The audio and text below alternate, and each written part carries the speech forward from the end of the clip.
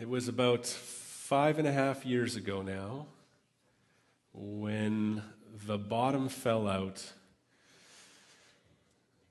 of my life, where my world exploded.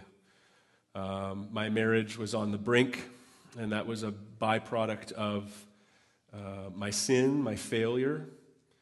I was years and years into working really, really hard to let people see what I wanted them to see, and not being honest with myself or with others about the rest.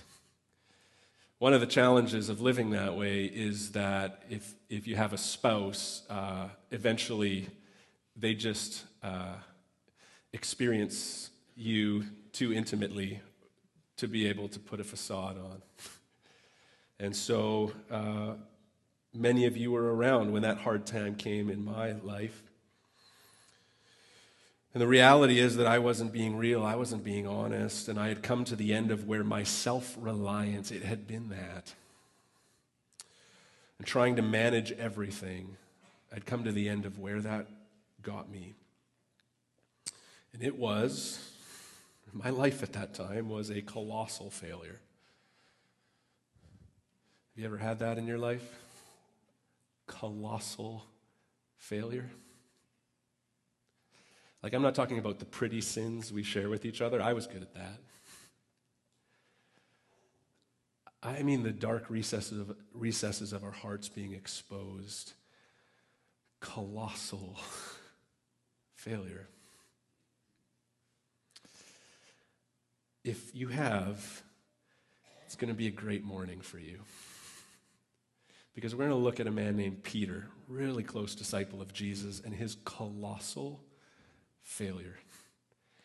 And the fact that it's not the end of the story for him. So this passage has so ministered to my heart. I cried in the first service. You're going to have to deal with the awkwardness of a man crying in front of you, most likely, again in the second service, because it's just, thank you, Jesus, for what you want to teach, for what you bring us through. May he minister to us this morning. If you're new, we've been going through the Gospel of John for the better part of 100 years, and we're in John 18 now, quite literally. So John 18, we're going to pick it up in verse 15. If you were here last week, you'll know we kind of did something a little bit goofy where John, the Gospel writer, kind of splits up stories. Works great in the movies and in the story you're reading. And if you sit down and read John's gospel, he writes it so well. It's hard to preach, though. Half of a questioning by a high priest named Annas, one of Peter's trials, a little more questioning by Annas, two more denials of Peter. And so what we did last week is we looked at everything that Annas did in questioning Jesus. And now this week we're looking at the 3 denials of Peter. So we're going to jump around a little bit. It'll be on the screen. John 18, starting in verse 15. Simon Peter followed Jesus, and so did another disciple. We're not entirely sure who that was because that's all it says. Another disciple, and tells us that he was kind of on the inside with some of the high priest people. But many assume that it's John, the gospel writer himself. Simon Peter followed Jesus, and so did another disciple. And since that disciple was known to the high priest, he entered with Jesus into the courtyard of the high priest. But Peter stood outside at the door. It says in other Gospels, Peter was back at a distance, kept his distance, but was still wanted to kind of be around.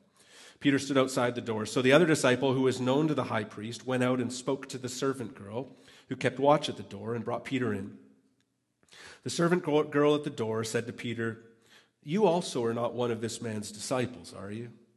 He said, "I am not." Now the servants and officers had made a charcoal fire because it was cold, and they were standing and warming themselves. Peter also was with them, standing and warming himself. Now let's jump to verse 25. Now Simon Peter was standing and warming himself. So they said to him, "Are you also not one of his disciples? You also are not one of his disciples, are you?" He denied it and said, "I am not." One of the servants of the high priest, a relative of the man whose ear Peter had cut off. Amazing, right? I don't know if it was his cousin or his brother. He's like, no. Like, you're the guy who literally just cut off my cousin's ear, right?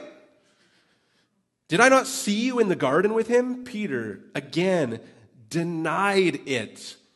In a couple of the other Gospels, it's much more extreme. It's this elevating denial by Peter. Yes, John's really literal here. He denied. But a couple of the other Gospel writers point out he denied it with an oath. No, I swear to you, I don't know him.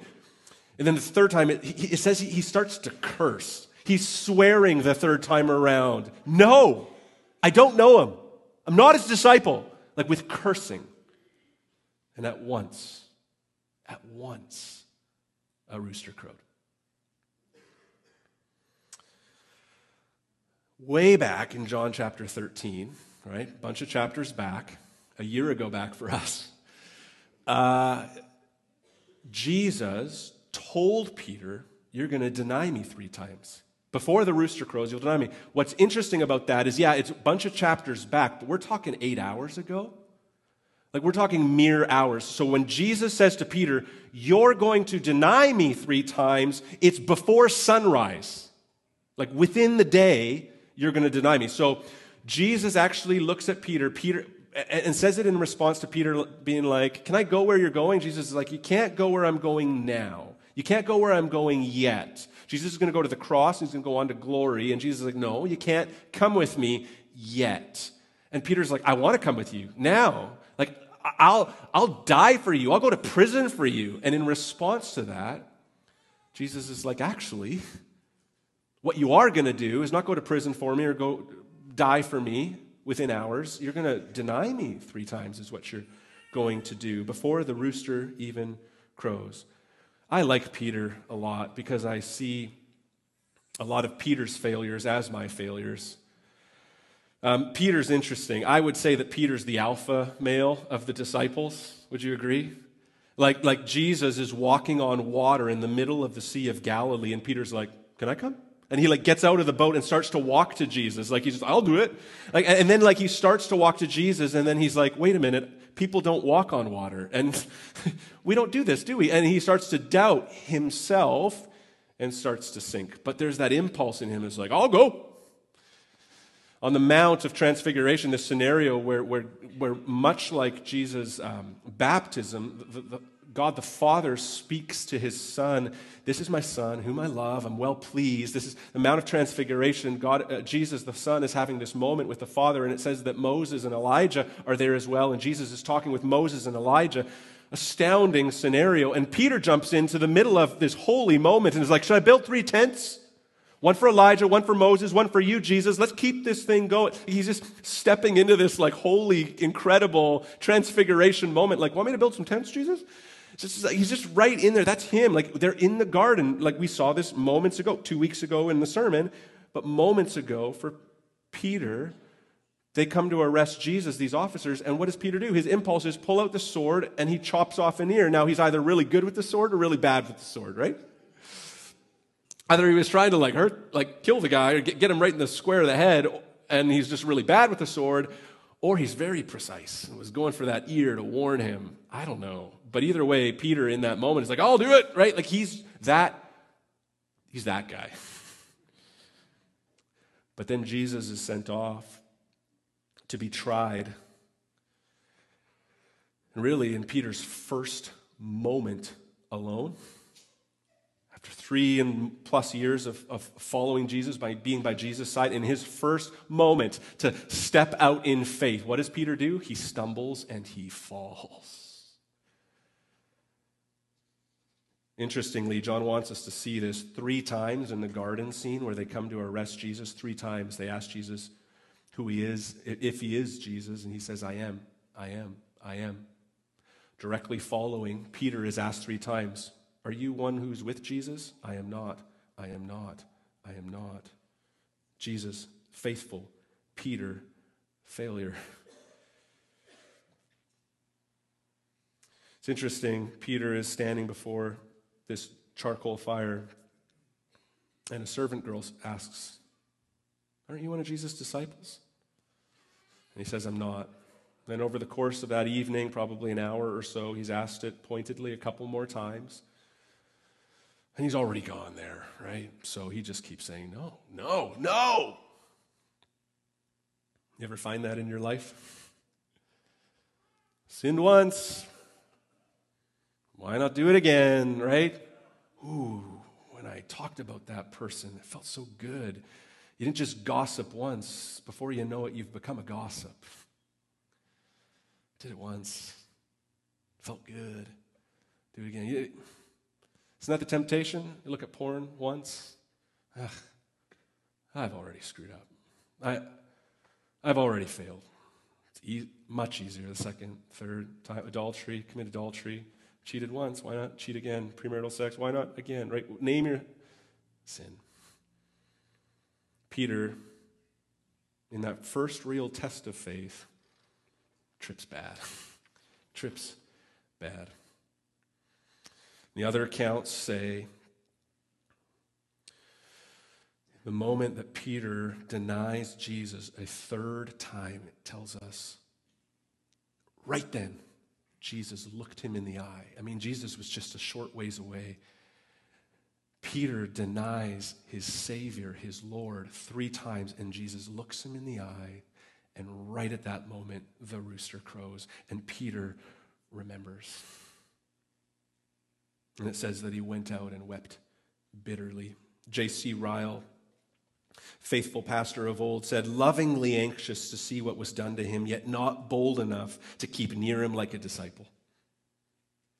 Anyone can see that the unhappy Peter was under the influence of very mixed feelings. Love made him ashamed to run away and hide himself. Cowardice made him ashamed to show his colors and stick by his Lord's side. Hence, he chose a middle course, the worst, as it happened, that he could have followed. Tested and failed. 6 things we can learn from the fall of Peter.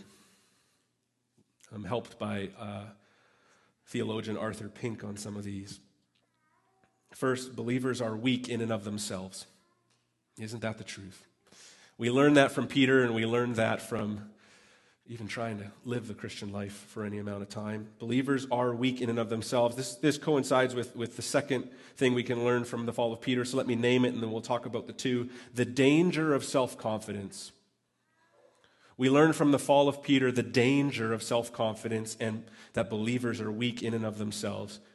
Just a little while earlier in the garden, Jesus told his disciples, the spirit indeed is willing, but the flesh is weak.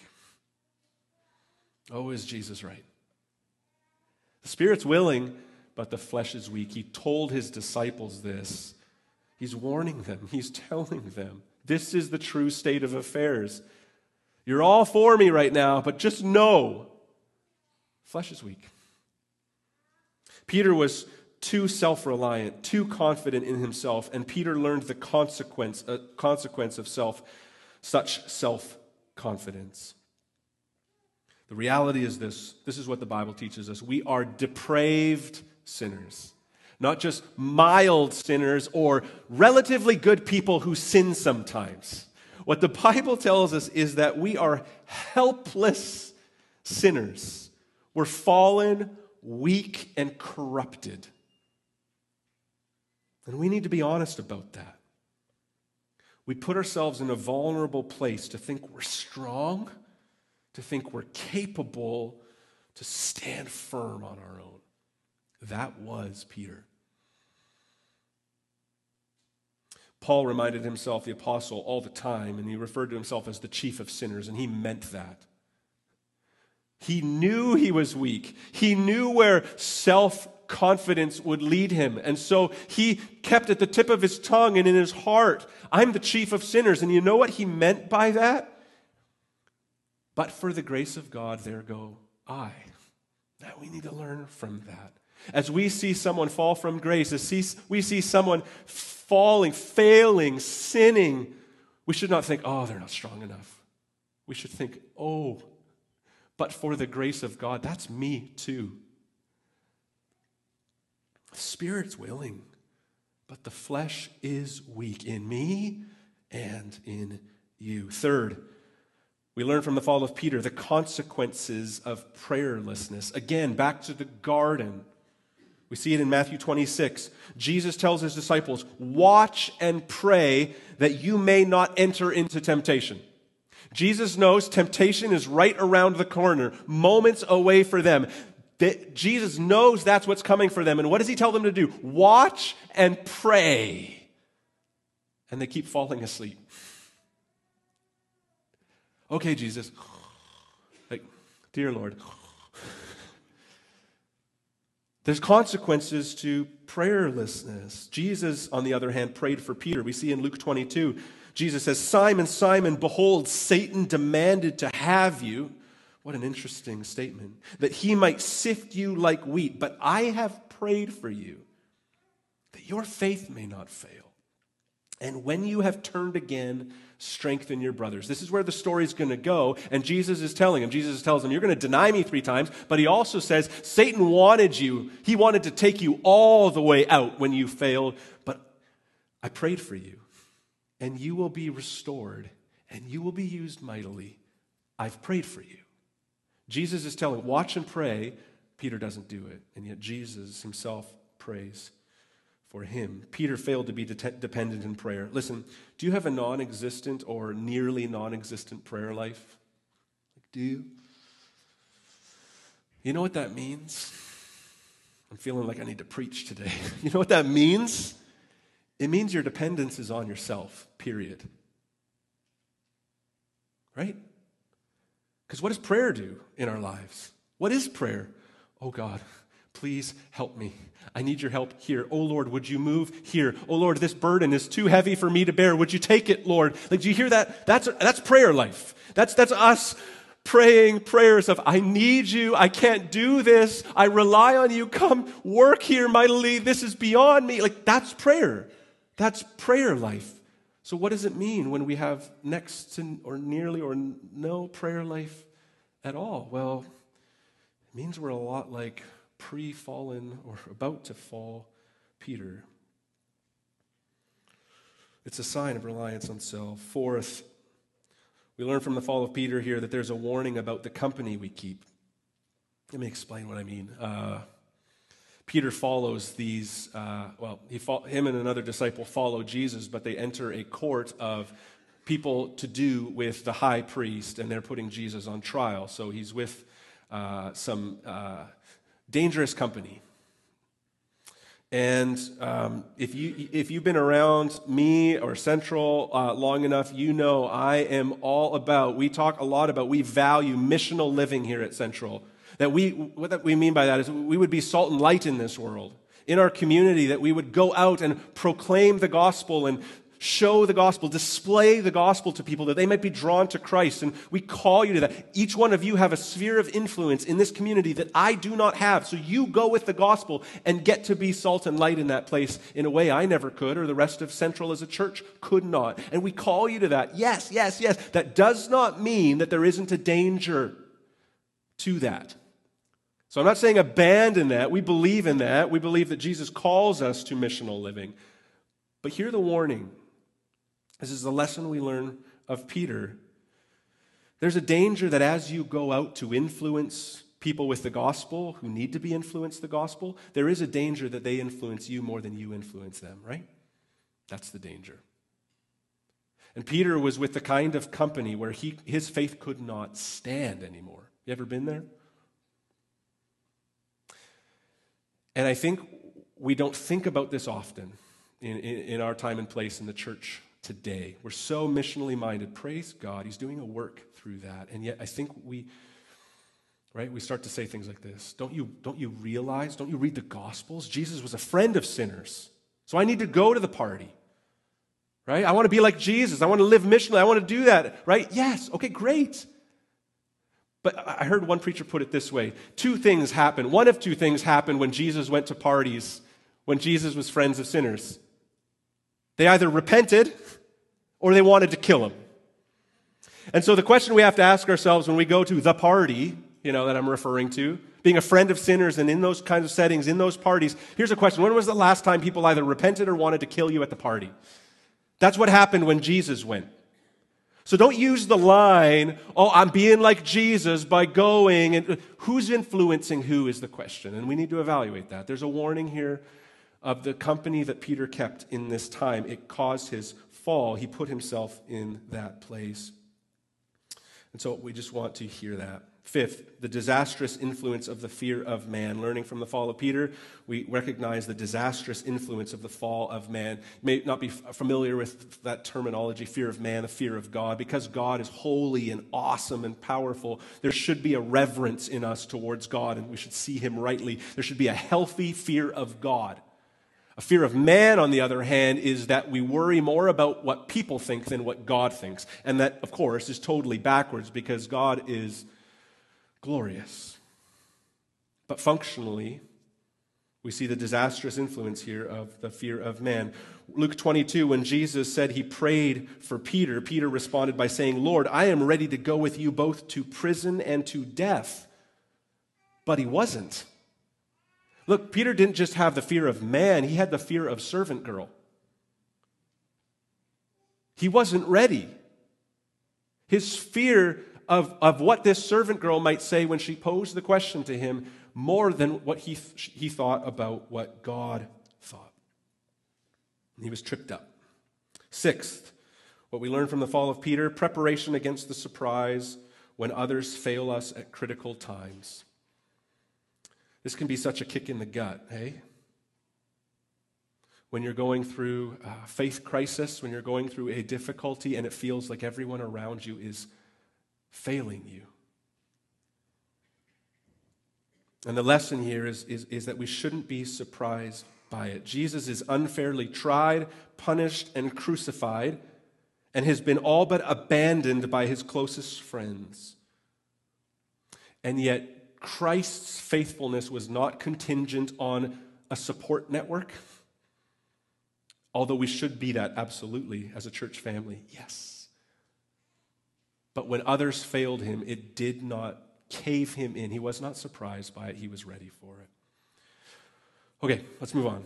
Let me ask you a question. I think it's an obvious question, but let's pose it so we can interact with it a little bit. Does it matter if I deny Jesus? If you know the story, you know that Peter's going to get kind of redeemed, restored. So it doesn't matter if I deny Jesus. Well, Jesus says, his own words, Matthew 10:33, whoever denies me before men, I also will deny before my Father who is in heaven. This is a warning. Whoever denies me, when you go and stand before the judgment seat of God, you look over to Jesus, he's, I don't know who he is. I don't know him. Now, who would deny Jesus? What's the context of Matthew 10:33? Who would deny Jesus? Well, somebody who's pressed, right? Somebody who's feeling the heat, feeling the pressure. Speaks to the severity of denying Jesus, though, these words that we need to understand. And so there's a command here and a warning here that we are to remain faithful to Jesus as disciples. Right? So maybe we should go on sinning so that his grace looks more amazing. No. See, we see Peter deny and then God reinstates him. So maybe I can just deny. No. There's a command of Jesus here that says, do not. As we'll see later on, there is mercy for those who deny and then repent. What seems to be the ultimate context of Matthew 10:33 is those who deny and go to the grave denying. And Jesus will ultimately, for eternity, give them what they desired, an eternity denying Jesus. Are you familiar with Corrie ten Boom? Corrie ten Boom lived through the Second World War, from the Netherlands, a Dutch Christian. We have a few of those in the room. Her and her family saved the lives of many Jews. She was a young woman, young girl. Her sister, her father, they were involved in just housing Jews, hiding them in a closet in their home. Saved many, countless lives, and she was in a concentration camp for that. But before she was taken there, and knowing that she might someday have to pay with her life for living out her Christian faith in such a difficult context, as I think a teenager at this time, she asked her father how she could have strength. Right? Probably a moment of weakness. Like, am I going to be able to have the strength to persevere? And the story is that her father said to her, when I send you on the train to go somewhere, do I give you the ticket a month ahead of time? Or do I give you the ticket as you get on the train? I love that. She was put in a concentration camp, as were the rest of her family, and she was the only one who survived because there was a clerical error, and she was released a week before the rest of her age group were put in a gas chamber. What was her dad saying? He was saying, God will give us what we need when the train of suffering and death arrives at the station. Praise God. Like we've seen this in other texts. Like when you're pressed, you know you need to proclaim the gospel. You know you need to stand for your faith, and you're at a loss, and you're like, I don't know if I'll ever have the words to say that are eloquent, that are right in that moment. And we are assured in the scriptures that as we just depend on the Spirit of God, as we just desire to stay faithful to Jesus, we're told that He will give us the words to say in those moments. It's as we're getting on the train, He'll hand us the ticket, see us through that hour. Praise God.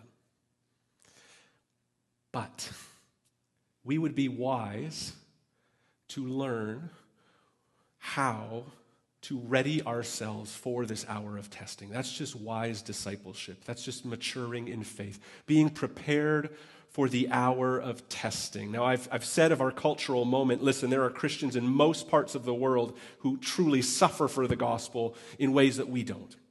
We have it good. And yet what I will also say in the same breath is that in this cultural moment, the temperature is rising on the pressures of being a Christ follower in our time and place. And so we ought to be ready to be faithful, ready to live for Jesus. Let me give you 6 more, because I think 12-point sermons are, 9 times better than 3-point sermons. So there you go. And the other benefit is I can just release you from here straight to the Celestia room for Leadership Lab at 6. It's just one natural segue. All right. Readying ourselves for the hour of testing. 6 more. First, dwell regularly on your eternal home. 2 Corinthians 4:18 tells us to do that. Paul says, we look not to the things that are seen, but to the things that are unseen. For the things that are seen are transient. They're fleeting. They're passing. But the things that are unseen are eternal. What's the instruction? We look not to the things that are seen. We don't just fix our gaze on what's happening right now around us as if it's ultimate. There's a view that the Christian takes upwards. There's a view of eternity that's always on our minds that says, this is what's coming. These promises of God will not fail. They're true. They're coming. And so there's this eternal perspective that we can have. Paul says the same thing in Philippians 1:21. For me to live is Christ, yes, and to die, though, is gain. Better. Going to be with Jesus, even better. And it gives him proper perspective. There's this old phrase, right? So heavenly minded that you're of no earthly good. I don't think I've ever met anybody like that. I've met a lot of people with the opposite, though. So earthly minded, of no heavenly good. So fixated on the here and now, the right now, the problem I'm going through right now, and it's all consuming. No, it's not. The promises of God for your eternity exist and cannot be taken.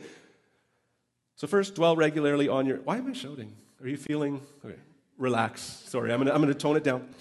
First, dwell regularly on your eternal home. Second, recognize that there are things worse than death. Do you? Do you know that? For the Christian, death is not the worst thing. Paul just said it's gain.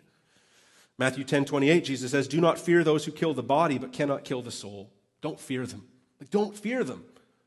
You don't have to fear. If you know that your soul is secure in God's hands for eternity, you can literally look to somebody who's about to kill you and say, you can't hurt me. For the Christian, death is not the end or hopeless. There are worse things than death. Know that going into trials. Third, Christ died for you. And that seems a bit odd that it's just in the middle of 6 here. This is we're going to dwell on this at the end, but we need to have this on our hearts as we ready ourselves for the hour of testing. We need to recognize this. Christ died for you. 2 Corinthians 5:14 says, "For the love of Christ controls us, because we have concluded this, that one has died for all, therefore all have died." He died, Jesus died for you, so that you can live for him and die for him. Should difficulty come, consider this: Jesus has already died for you. Fourth, expect to suffer for Christ. Keyword, expect to suffer for Christ. 1 Peter 4:12, that's right. 1 Peter 4:12. "Beloved, do not be surprised at the fiery trial when it comes upon you to test you as though something strange were happening to you." What's happening? Life is not going perfectly right now. What? What's happening? So many people have drunk this Kool-Aid in the Christian church of, I love Jesus, all should go well. Not true, not biblical. Peter's saying, don't be surprised when what? Fiery trials come. That sounds awful. Don't be surprised. Don't be surprised as if something strange is going on. Expect it. Expect it. This Peter we're talking about this morning says, don't be surprised by faith trials, because Jesus will use those faith trials to purify his church and to grow his disciples more deeply rooted in him than he could in any other way. Fifth, trust that God will provide for the consequences of your faithfulness. Here's what I mean. Philippians 4:9, here's what Paul means. It's better. Philippians 4:19, "My God will supply every need of yours according to his riches in glory in Christ Jesus." That is a promise for you to hear. My God will supply every need of yours according to his riches in glory in Christ Jesus. So, circumstantially, here's what I'm saying. There will be times in your life where you will face fiery trials where to be faithful to Jesus will cost you something here. I don't know what it is. Relationships, monetarily. But what the promise is that, okay, yeah, there's a cost. But put it in proper perspective. You have an infinite God with infinite riches who infinitely wants to bless you. And so as something costs you here, you have God, the infinitely gracious one. God, the infinitely generous one, promising to you, I'll supply your every need. Yeah, it may cost you, but I will supply your every need. Sixth, don't boast, pray. Don't boast, pray. That was Peter's problem. Others will fall away, not me. I'll go to prison, I'll die. A few hours later, there's a little girl saying, aren't you one of his disciples? No, not me. Don't boast. Pray. 1 Corinthians 1:31, let the one who boasts, boast in the Lord. Maybe I should change that. Don't boast in yourself, boast in Jesus. Let the one who boasts, boast in the Lord. Don't hear in this list a works righteousness in this list. The idea that we can tick all the boxes and be enough in and of ourselves to merit God's favor if we would just do these 6 things. I'm not saying that at all. What I'm saying is Peter comes along and says, I'll never deny you. And what we are to learn here is that, yeah, it's in us to be able to deny our Lord. Oh, fit us for what you have in store for us, that we would be found faithful. We're utterly dependent on your grace. Now, here's the great news, great news. Peter's restored. We want to look at the restoration of Peter. Other Gospels tell us, like I said, that at the moment of Peter's third denial, Jesus looked at him, the rooster crowed, and then he remembered what Jesus had said to him, and then he went out and wept bitterly. Now look, there is a kind of regret in the life of a non-believer that leads to hopelessness because there's nothing that can be done to save themselves. You want an example of that? Judas. But in the Christian's life, the life of the Christian is a life of repentance and faith. Grief in the life of a follower of Jesus leads to repentance. 2 Corinthians 7:10 says as much. For godly grief produces a repentance that leads to salvation without regret, whereas worldly grief produces death. The life of the Christian is a life of repentance and faith. This is how we come to faith in the first place. We repent of our sin and we turn to Jesus, and the Christian continues to live that way. Repentance and faith. Oh, Lord, forgive me of my sin. I turn to you in faith. I want to walk with you. Look, we all fail. I stood up here this morning from the outset and said, I'm Peter. May I be so bold? So are you. But what do you do when you fail? Like, what do you do when you fail? Because there's a godly grief that leads to repentance, one of salvation, and then there's a worldly grief that produces death. Have you been feeling really bad and sitting in it ever since? It's not the gospel. It's not the Christian life. Let me close this out. In the boat in Galilee is kind of where we pick this up in John 21. Jesus has risen, and yet the disciples have kind of gone back to their old ways. They think that the gig with Jesus is done, and so they're fishing in Galilee on the sea, out to shore probably a little bit on the boat, and a man from the shore yells out to them, throw your net on the other side, right, because they weren't having success. And John's in the boat and is like, that's Jesus. And it says in John 21, verse 7, that in that moment, Peter threw himself into the sea and swam to shore. That is me. Like, okay. Do you sin? Do you fail? Are you super good at it? I want you to hear what Peter does. Jesus shows up, and what does he do? He's like, you guys can't row fast enough to get this boat to shore. I'm just jumping in, and I'm going to Jesus, falling at his feet, and just saying, Lord, forgive me. And that's precisely what he does. And you know what happens next? It says that they made a charcoal fire, and they had a meal together. Charcoal fire, I just love the grace of God. Peter denied Jesus 3 times over a charcoal fire, and now on the shore of Galilee, by a charcoal fire, Jesus takes Peter aside and says 3 times, hey, do you love me? Peter, who had jumped in the boat and swam to Jesus, you know I love you. Do you love me? You know I love you. Do you love me? You know all things, Jesus. You know I love you. Okay, then feed my lambs. That is the gospel on display. Look at Peter. That's repentance on display. That's our job. And then look at Jesus. The gospel on display. All right.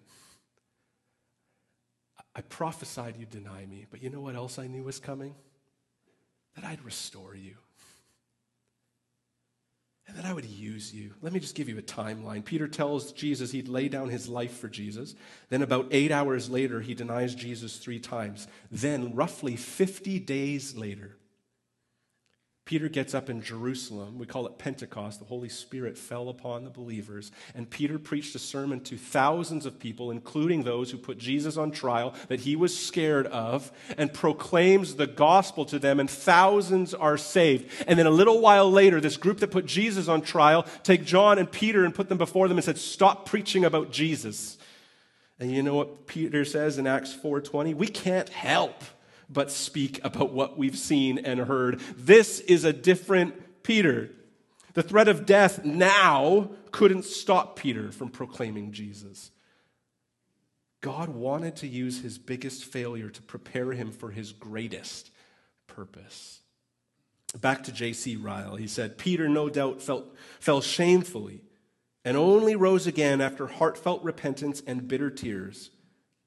But he did rise again. And he was not cast off forevermore. The same pitiful hand, the hand full of pity, wasn't a pitiful hand, the same pitiful hand that saved him from drowning when his faith failed him on the waters was once more stretched out to raise him when he fell in the high priest's court. I've got a question for you. Was Peter a better man for the fall? Was Peter made a more fit man for Christ's service through the failings that God brought him through? Look, Peter's stumble at his first step exposed his empty boasting and taught him what he couldn't have learned in any other way. And Peter's fall helps us see the same. One, helps us see more clearly our own great weakness. And two, that Jesus' great grace. In that regard, these denials happened for Peter's good. And these denials were recorded for our benefit. Peter used to be confident in himself and his own abilities, but after denying Jesus and being restored, his confidence was now in God's grace. And he came to understand that God's grace alone is sufficient for our weakness. So when we see Jesus and we are burdened down, we just pummel ourselves out of the boat and swim to shore to fall at the feet of Jesus, knowing that he will embrace us. I encourage you this morning, if you've never turned to Jesus, I'm asking you to do the same thing. Repent and believe. If you have been carrying a weight too heavy for you to carry, if you are feeling miserable, if you are feeling down, if you are feeling weak, if your faith is in crisis, come to Jesus. Repent and believe. I'm going to read a communion meditation that John Piper wrote in the late 80s about Peter and John. It's about these two great apostles and friends, Peter and John, reuniting after years of separation in the ministry of the gospel. And as they reminisce, Peter confides in John that his denial of Jesus still haunts him. It's a story of finding freedom from sins of the past, and I think it's a story many of us need to hear this morning. It's going to take a couple of minutes. As I read it, the band are going to come forward. Our communion servers are going to come forward and get into place. Our prayer team are going to get into place because we want to minister to you. We want to spend some time responding corporately together. And I invite you, if you've put your trust in Jesus today for the first time or a long time ago, whatever, if you're relying on Jesus, I invite you to come and partake. Isaiah 53 says that Jesus was crushed for our iniquities. His blood was spilled so that we could be purified. If you believe that, if you're relying on that, if you're even as sinful a guy as Peter and your preacher, you can come up and receive communion because it's a picture of his grace. So let me close with this. For years, their paths had never crossed. John used to smile and say, "I've lost touch with the rock." And Peter thought from time to time, "I really ought to find old John." They hadn't seen each other since the time they'd been together in Jerusalem, when Herod tried to murder them like James. They'd said their last farewell the night that Peter's prison cell was opened by an angel's hand, and both remembered how they planned someday, somewhere, if God should will, to meet again. And they could still recall the final words they spoke that night. "Oh, John, don't let the stroke that brought your brother down suppress your voice and make you any less a son of thunder without James. The Lord has given us our names. And yours is Peter now," John said, "a solid friend with none to dread. How weak was Herod's prison lock, no power of hell will crush this rock." And that was all. 2 decades passed without a meeting. Then at last in Smyrna, by the sea, the two apostles met again. "It's you. It's really you. How are you, John?" "I'm well, Simon. And you?" "I've done all right, I guess. The Lord is good. You know my mouth. If Jesus weren't a patient God, I would have burned in hell a long time ago. Instead, I've watched the kingdom grow. Oh, John, the stories we could tell. It's true, you know. The gates of hell are falling everywhere. The Lord still speaks with power in his word. Have you not found it so? Come, sit with me beside the fire I've lit and tell me, brother, what one night do you recall with him that might go down in history as the best and worst of nights? The night he blessed the bread. It was the best and worst. Why do you ask? Because I thirst. I thirst to drink with him again. Oh, John, we will be different men. When he returns, and I am sure that when we eat, we will be pure. Can you believe the things we said that night and scorned the holy bread before his very face? The pride that you and I could scarcely hide, that he had chosen us to bake the bread and find the room and take charge of the meal, and then between us both to bicker and demean each other's name. Which is more great, the sound of thunder or the weight of rock? And when he chastened me and showed me his humility and laid bare all of my arrogance, did I accept his second chance like you? I strutted like a cock and crowed my strength. I am a rock. If others turn away and fall, not I, at least the rock stands tall. It haunts me, John.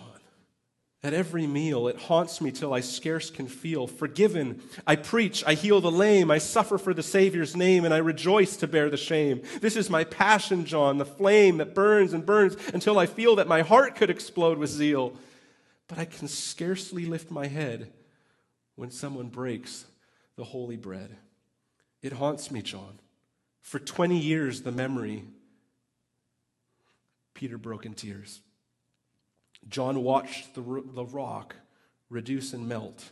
And then the son of thunder knelt beside his friend and said, tell me, in all these years of sympathy for God's lost sheep, as you have healed the sick and secret thoughts revealed and made 1,000 people new, has anyone laid hands on you?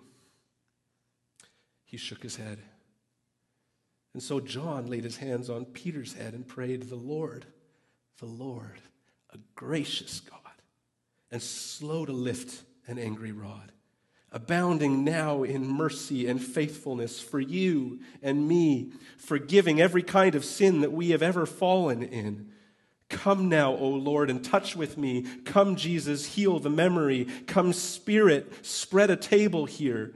No sin, no guilt, no pain, no fear. Come pour the cup and break the bread and lift your servant Simon's head and feed him with your righteousness and make the cup of blessing bless. And speak now face to face, O Christ, my body I have sacrificed. I loved you, Peter, unto death, and love you now with every breath you take. Come, friend, lift up your head. That is the meaning of the bread. I meant it then, and still it's true. My heart's desire to eat with you. And so today, in Jesus' name, I welcome you to do the same. There is a quiet thunder here, and Jesus too is very near. As we gather round the table one, be healed and nourished in the Son.